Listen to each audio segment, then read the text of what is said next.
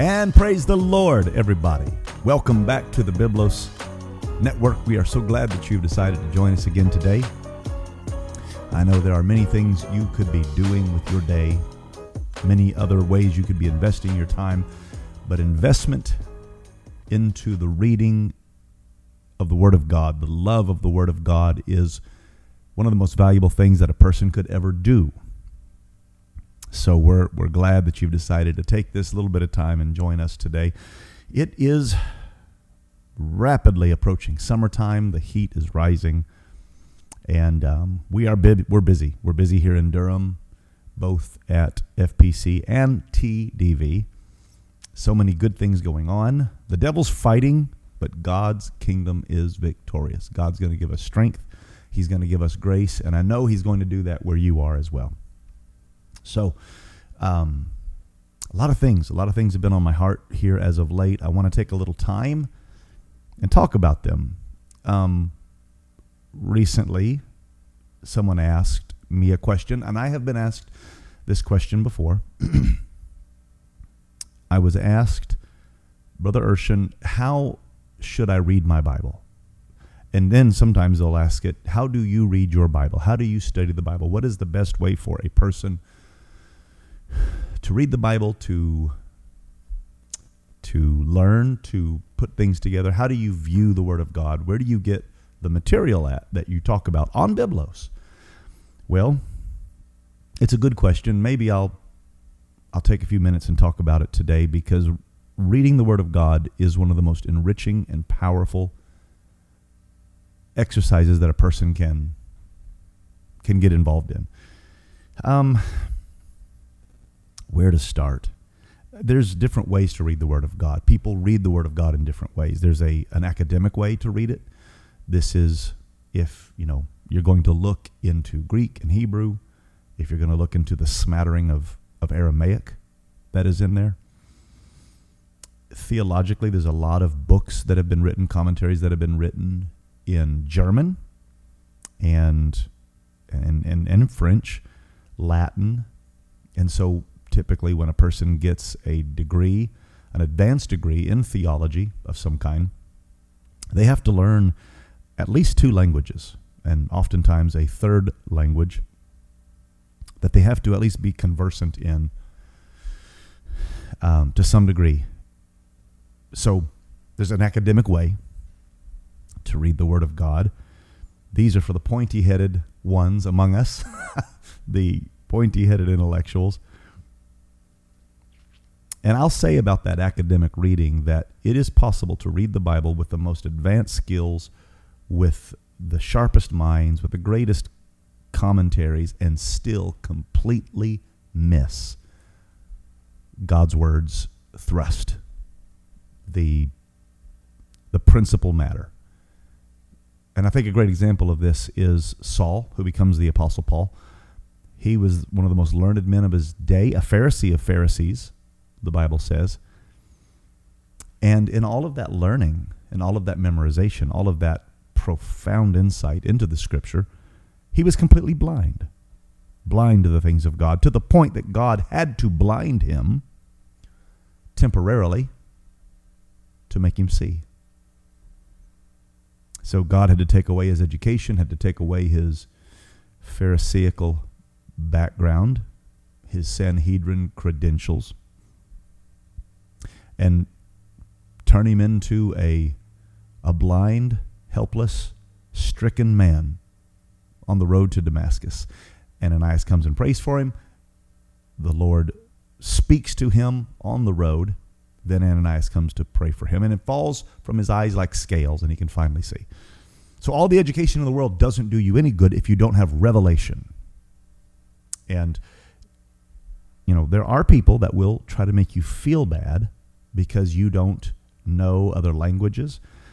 I've spoken to Greek scholars, Hebrew scholars before that badly twisted and distorted the Word of God to suit their bias. And when it was exposed to scrutiny and by peer-reviewed academic scrutiny, it fell apart what they were saying. And the idea that you have to know multiple languages and that you have to be an academic elite to to understand the Word of God is the antithesis of why Jesus came. When Jesus came, he revealed himself to fishermen and to tax collectors and to Mary Magdalene, out of whom he cast 7 devils. He revealed himself in the most common ways, in the most simple, straightforward manner. Later on, as the Catholic Church took authority and dominion, you find that the priests gradually excluded the common people from the conversation, to the point where, since most scripture was written in Latin and the populace in Europe was largely uneducated and illiterate, that you cannot understand the Bible unless you come through us. And they basically created a monopoly on the Word of God, plunged the world into the Dark Ages. It was a horrific time, a time of great abuse, great superstition, great persecution of people of faith. And it sprung from the idea that there had to be academic elites, even to the point where they would kill you if they found you with a Bible. You are too common and petty to handle the Word of God. And so, because the academic elites controlled the conversation, clergy became very wealthy. The Pope had standing armies. They killed people. They grossly distorted the Word of God. They used it for selfish purposes. And it wasn't until common men rose up with the advent of the printing press, common men got their hands on the Bible, that everything exploded. Knowledge exploded. The Reformation, the Renaissance, secular education exploded. Theology exploded, I should say it that way. So God always wanted to put his word into the hands of the common man, fishermen, tax collectors, and the simple. So I'm all for academics. I love academics. I believe in an academic approach, but revelation is paramount. A work of the Spirit trumps education. All the degrees in the world, as one old preacher said, more degrees than a thermometer, will not help you if you do not know the mighty God in Christ. Flesh and blood has not revealed this unto thee, but unto my Father, but by my Father which is in heaven. So it is the Father in heaven that reveals, the Spirit reveals to mankind his word. Pharisees didn't know it, Sadducees didn't know it, kings didn't know it, sages did not know it, but the Father that was in heaven revealed it unto Peter by revelation, and a simple fisherman was given the keys of the kingdom of heaven. So be careful with academic reading. It has its place, but I'll just say that. Now, there is devotional reading.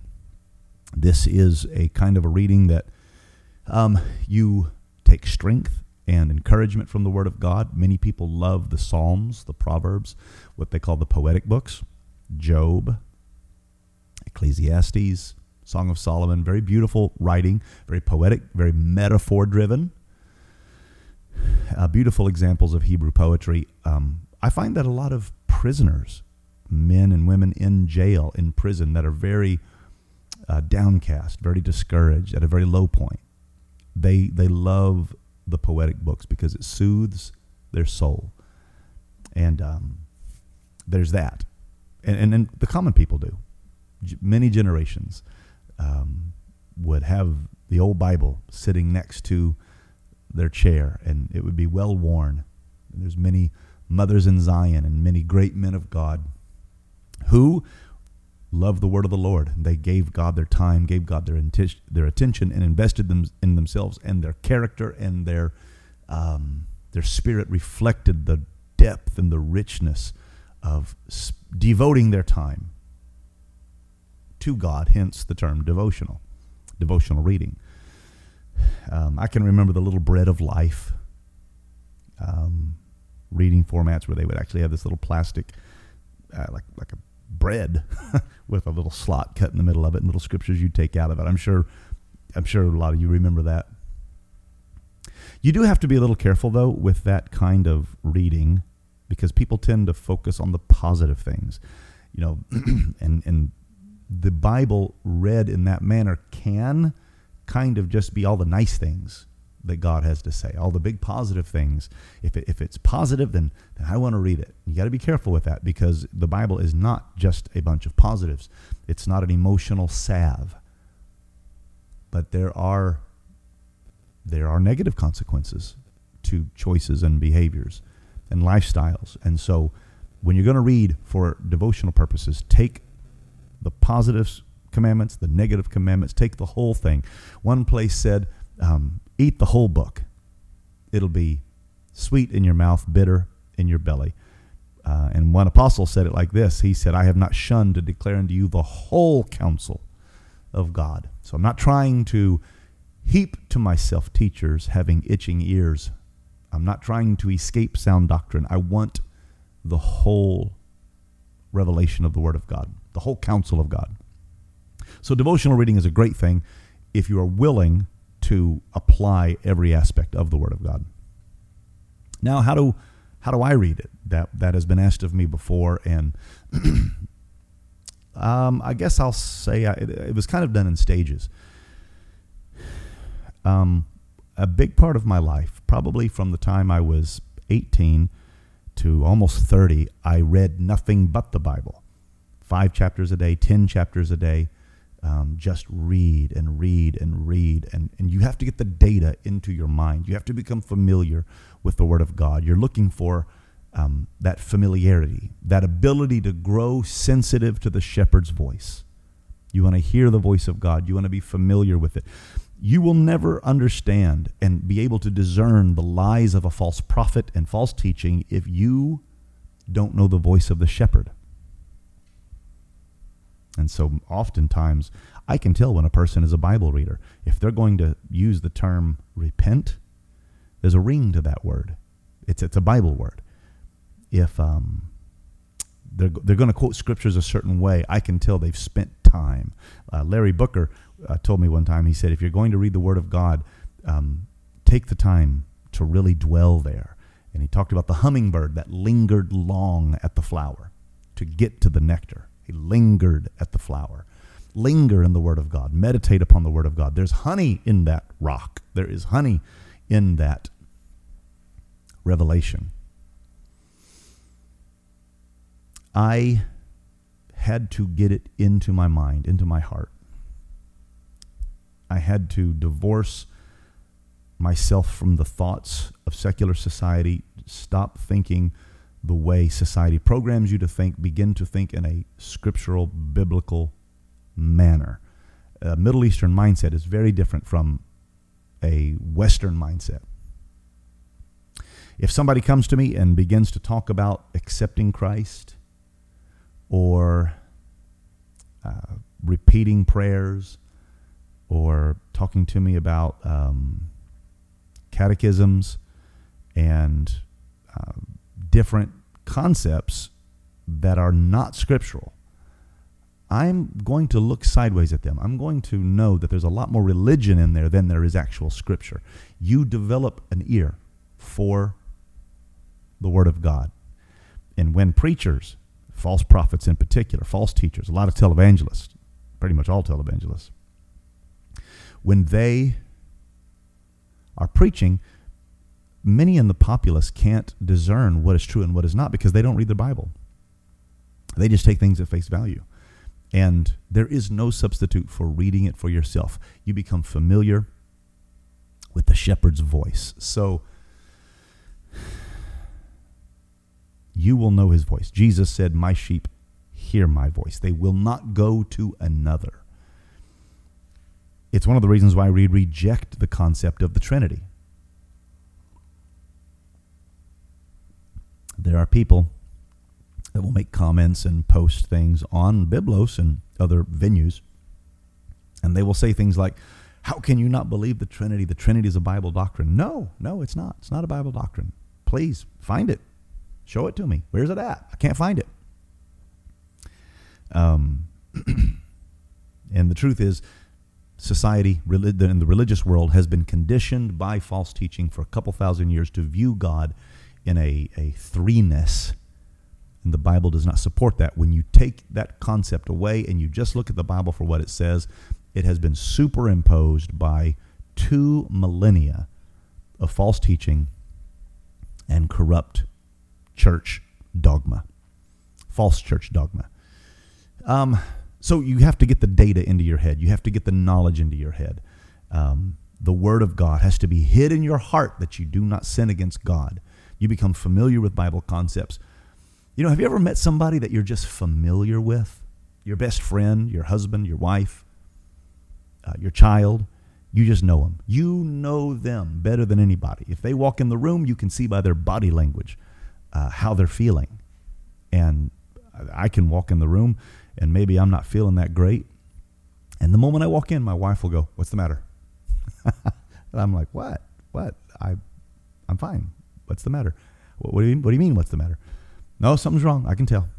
And I have no idea what vibe I'm giving off. I guess it's the set of my face. It's how I'm chewing my lip, or I have no idea. But she has been around me for almost 30 years, and she just knows me, and vice versa.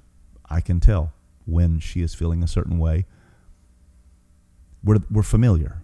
We know each other intimately, and there'll be other people in your life that are that way. That's the way it should be with God. Even if a person is on the phone with you, you can tell their voice. If they disguise their voice on the phone, you can still hear the timbre and the nuance of their voice, and you can pierce the disguise. You can see through, or I guess hear through their disguised voice. You can say, "I'm not falling for that. I know who this is." And so that is how we should be with the Word of God. When you become familiar with the Scripture to that degree, when you have dreams and God sends you dreams, you will be able to pick up on His voice in the dream. You'll be able to tell the difference between a dream that's just chaos and craziness. I know people that have made a big deal out of dreams they had that had nothing to do with God. But if you have a dream that is in alignment with the Word of God, and it's worth saying that every dream and every vision and every prophecy will align with the Word of God. Nothing trumps the Word of God, the written, known Word of God. It's forever settled in heaven. You will be able to interpret dreams and interpret circumstances through the lens of the Word of God. So it's important to get that into your mind, get that into your heart, become familiar with that knowledge. My brother and I used to play a game when we were young. We would sit in the back of the car, and some people, when they're driving on the road, they'll play little memory games, and how does that old saying go? Riddly, riddly, ree, I double D. I see something you don't see. Or something like that. People play games, kids play games. Well, our game was we would take the New Testament and we would sit down and we would open the Bible and we would read a verse to one another. He'd be across the seat, I'd be across the seat. I think my sister just thought we were crazy. And we would have to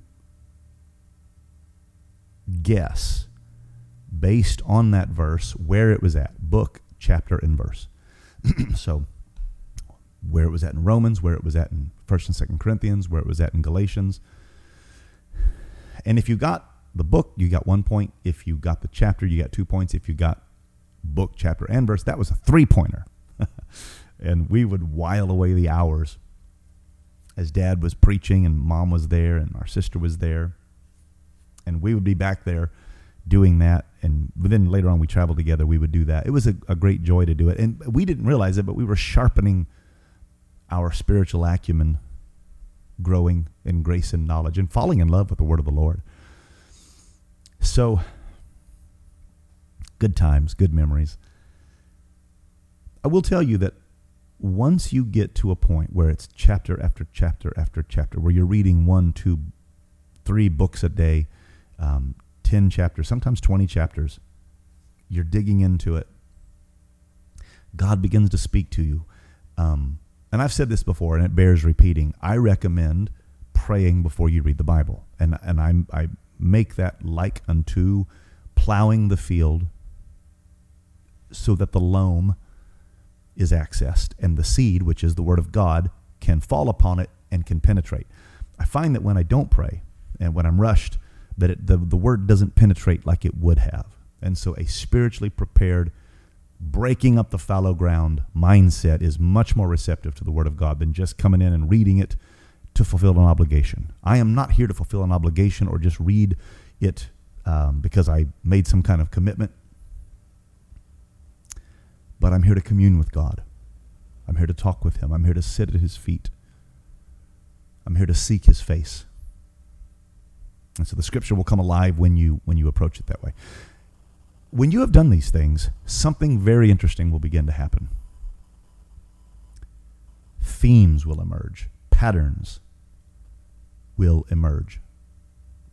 You'll find that within the actual text, greater themes begin to emerge. And here's something to remember.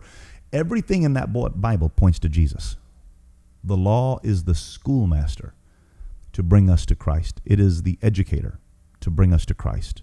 We are kept under tutors and under guides when we are immature under the Old Testament.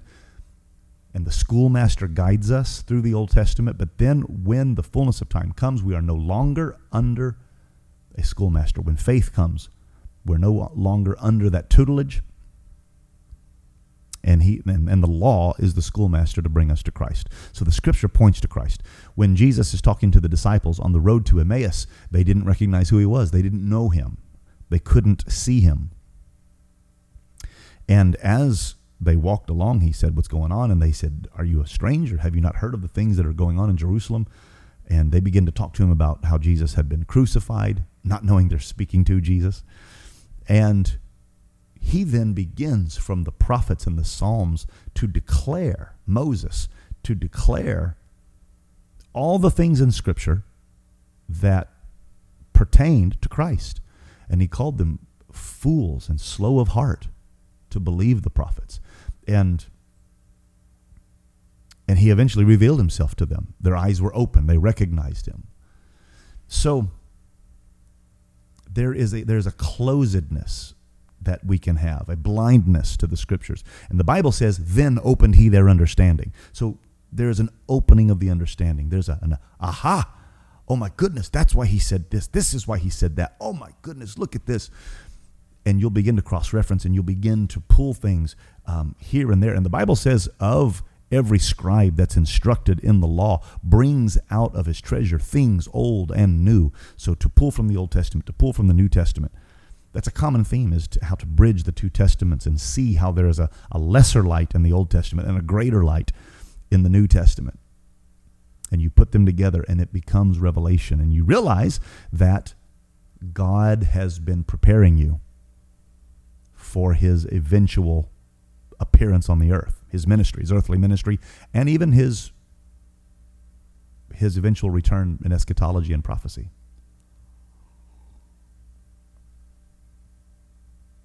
So, let me put it this way, and I teach my Bible studies this, and maybe this will help you. And this is just, what I have found to be true. I'm sure there's many analogies that those of you that are watching could share, and I would love to hear them. I would love to hear how you guys do this, but this is how I have taught people. When you're young, oftentimes you'll be given blocks to play with. We had blocks growing up, and on those blocks would be letters or maybe numbers. R, S, T, A, the letters of the alphabet. And at 1 and 2, we had no idea what those letters were. They were just funny little shapes. We were playing with the blocks. We were stacking them. We were throwing them. We were slobbering on them. And what those blocks were is there was a higher intelligence. There was an adult. There was an educator. There was a schoolmaster who put those letters on that block, knowing that you might not know what you're looking at now. But the day will come when you will realize that you are looking at the building blocks of Revelation. You will string those letters together and they will form words. They will form sentences. And so I'm revealing things to you before you know I'm revealing them to you. You are handling things. You think you're handling the block, but you are actually handling knowledge and wisdom. And that's what the Old Testament did for us. We handle the stories. We turn them over. We stack them. We teach them, not knowing we are handling the building blocks of Revelation itself. We're handling Jesus Christ before he gets here. So let me give you an example of what I mean. As I said previously, there are themes that will begin to emerge. One theme that begins to emerge is, and we actually had a Biblos question about this. Somebody asked a question about thorns. They said, Brother Urshan, could you answer this on Biblos? And I guess this is me doing it. Is there significance to Jesus and his crown of thorns? Did it mean that there would be a battle within our minds, and Jesus putting that crown of thorns on his head meant that he would overcome things in his mind? He would overcome thorns. It's a good question. And you want to be careful about superimposing ideas onto the scripture. You need to stick with solid chapter and verse. But once you've done that, and once you've gathered that data, and the data points to a thing, and themes emerge, you find some amazing things. And the thorn is one of them. Go back to the beginning and look at the first thorns that emerge. The first thorns that we see come up from sin. God did not curse Adam. He cursed the ground. That was the curse that Adam received, was the cursing of the ground. It would not yield its strength to Adam. And instead of vegetables and increase, it would bring forth thorns and briars unto him. And this becomes a type of sin, an example of sin, a kind of sin. Instead of strength, it yields the thorns. Rather, instead of vegetables and fruits, it yields challenge and adversity. And you have to work much harder than initially they did in the beginning.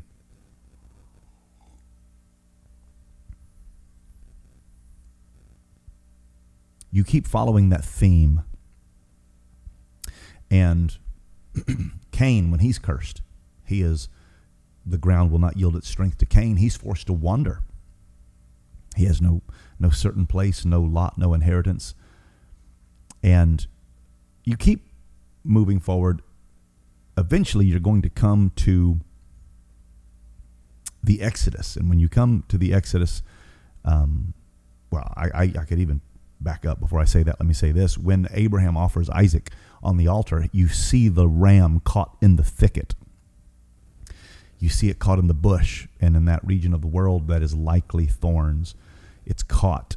And so this is a powerful metaphor and shadow of Jesus Christ being caught in our world of sin, our crisscrossed, jagged, cutting, piercing world of politics and intrigue and the biases of men and women and the ulterior motives and the thoughts and the intents of our hearts and the desperate wickedness of the human heart, caught between Caiaphas and Annas and Herod and Pilate and even Caesar himself. The ram was caught in the thicket, and that's another way of saying that Jesus was caught in time. He was caught in the affairs of men. He was caught in the thorns, the thicket. Now, go to the Exodus. Moses leads them out of Egypt, and they go into the wilderness of sin. That word sin there does not mean transgression. It doesn't mean iniquity or like we would use sin today, but it comes from the Hebrew word sinna, which is thorn. It is literally the wilderness of the thorns. And when you come to the Mount Sinai, it is Sinai. It is the mountain of the thorns. So when we are delivered and we are baptized in Jesus' name and filled with the Holy Ghost in a New Testament context, we're going to go through a wilderness. We're going to go through a time of testing. We're going to go through a time of proving where we are going to learn to rely on God as we head towards the land of promise that flows with milk and honey. And we're going to go through our wilderness of sin, the wilderness of the thorns. The burning bush that Moses went to and saw the Lord before he was called to Egypt. That was a thorn bush. It was a bush of that day in that region. The odds are that it was. And here is this flame that is on this jumbled bush, this crisscross, back and forth, without rhyme, without reason, just intertwined chaos. You ever met people whose lives are just intertwined and hopelessly entangled? You ever feel hopelessly entangled in your own life and you can't make a move because you get caught no matter which way you go? If I do this, this person's mad. If I do that, this person's mad. I could talk about that for a little while, but if you've ever felt that way, welcome to the thorns. Welcome to this world. Welcome to the challenge of making it through the wilderness of sin. And onto that bush, God sits, and he speaks to him out of that bush, and the bush is on fire, yet it is not consumed. And this is a precursor to Pentecost, that even though you are a jumbled mess, a jumbled, chaotic, desert-dwelling wilderness mess, the Holy Ghost will still come upon you and will still baptize you, and you will burn, and you will not be consumed. And it's a precursor to the day of Pentecost, when God would pour out his Holy Ghost upon them, and cloven tongues like as if fire sat upon each of them. Peter, speaking in tongues and worshiping God and being filled with the Holy Ghost, burns with Holy Ghost fire. There's no bigger thorn bush than Peter. One minute he's chopping off Malchus' ear. Another minute he's cursing at the fire. Another minute he's saying, "Thou art the Christ, the Son of the living God." Another minute Jesus is saying, "Get thee behind me, Satan, thou savorest the things that be of men, not the things that be of God." That is a thorn bush. And onto that man, God poured out his Spirit, and he burned and yet was not consumed. So this thorn bush, these thorns are types of sin. They're type of our humanity. They are a type of our fallenness. Read the story of Judah and Tamar. That's a thorn bush. Read the story of Jephthah as he sacrifices his daughter. That's a thorn bush. Look at Abraham, Sarah, and Hagar, the thorn bush of thorn bushes. We just make a mess out of everything we touch, and the Lamb came right down in the middle of that thicket, and he becomes our sacrifice, and he becomes our substitute. And you make it through the wilderness of sin. When you get to the top of Sinai, the mountain of the thorns, God will help you rise above the thorns. He will give you laws. He will give you his word. It will pull you up from the valley, up to the mountaintop, and you can hear the voice of God. And eventually, if you make it through all of that, you'll come to the land of promise that flows with milk and honey. You'll eradicate the thorns from your life, and God will give you blessing. So this theme of the thorns, this concept of the thorns, eventually you get to Calvary, and you see them take a crown of thorns and lacerate the brow of Jesus as he's crucified. And the King of Kings and the Lord of Lords conquers the kingdom of the thorns. He conquers the wilderness. He conquers Sinai. He conquers the failures of Moses. He conquers the failures of you and I. He conquers death and hell. He spoils principalities and powers. He makes a show of them openly, nailing them to his cross. And they give him a crown of thorns. And he conquers sin. That it is on his brow is probably significant. That he overcomes the ideas and the thoughts and the desperate wickedness of our heart. And even the place of the skull, Golgotha, the place of the skull, he chooses to die there. I think there's significance that God would be crucified at the place of the skull.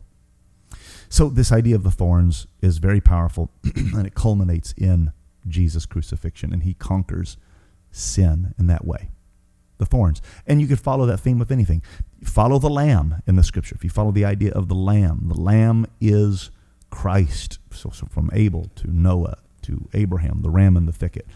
The Levitical priesthood and Solomon's sacrificing of the lamb all the way to Calvary. And then this is the Lamb of God who is sacrificed. And if you can see the lamb slain by Abel and the blood running down that altar and superimpose it over Calvary and that Lamb of God and the blood running down the cross, and the soldier saying, surely this man was the Son of God. The idea of the lamb is a very powerful, powerful archetype. It's a theme that emerges, and the more you read about the lamb, you realize there's a greater theme of the lamb, the thorns, the serpent. The serpent is a powerful theme, archetype, shadow type of Satan. He's a serpent in the garden. He's a dragon in Revelation, but it's that old serpent, the devil. And so all through the scripture, it is a serpent. Even as Jesus Christ is typified as a serpent, as Moses lifted up the serpent in the wilderness, is because he became sin who knew no sin. Like Satan, comes in the likeness of sinful flesh. So it typifies him as a serpent. On and on and on. The Father, the idea of the Father.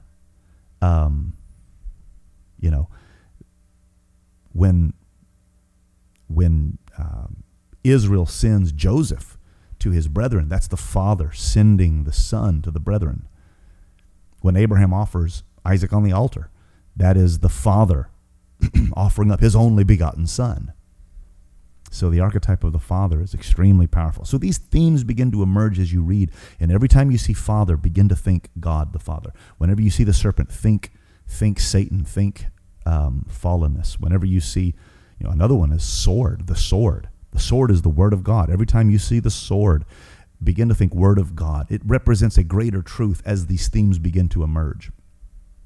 Now, before you get to that thematic subject matter level, you do have to get the data into your mind, because if you don't have that baseline knowledge of chapter and verse, then you're going to misapply things, and you're going to miss those archetypes, and you're going to misinterpret what you're reading. So it is a way to see bigger themes and the bigger purpose of God. And when you put it all together, a beautiful tapestry is woven of revelation and insight that will edify you, that will sustain your children, your heritage, and your legacy in the kingdom of God. So that is how I read the Bible. One last thing I'll mention before I wrap up this session is, when you read, and I've done this and I continue to do it, I keep a journal. Years ago, I wrote with pen and paper in a journal. A thought would come to me. I would write that thought in a journal. Now I type it. I can type much faster than I can write. It's a lot neater. And so as I'm writing, or rather as I'm reading and I'm praying, I'm meditating, thoughts are coming to me, and that is God. God, when the Lord speaks to my heart, it's not like this audible voice. It's like He begins to guide my thoughts. These images and thoughts begin to come to me, and they're not coming from my mind. They're coming from outside of my mind. And I rush to write them down, and I capture those thoughts. That's what I call writing them down, capturing the thought. And if you don't take the time to write the thought down, you probably are going to lose it. Anybody that's ever experienced this knows what I'm talking about. You'll get a great thought from God. You'll say, "Wow, I'm going to preach that," or "I'm going to teach that," or I want to really remember that. And then when you go to retrieve it later, you've totally forgotten it. And there's actually scripture for that. The Bible says that the sower goes forth to sow seed, and some falls by the wayside. And later on, the fowls of the air came and devoured that seed from the wayside. I believe the devil comes and takes those thoughts from us, that we cannot be edified. The fowls of the air devour the seed. So don't let them do that. Write it down, capture the thought, come back later, meditate on it.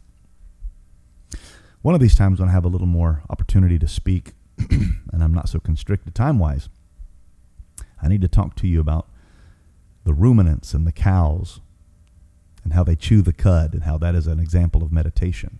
It's a powerful concept in the scripture, but it's another topic for another day. I'm afraid I'm out of time.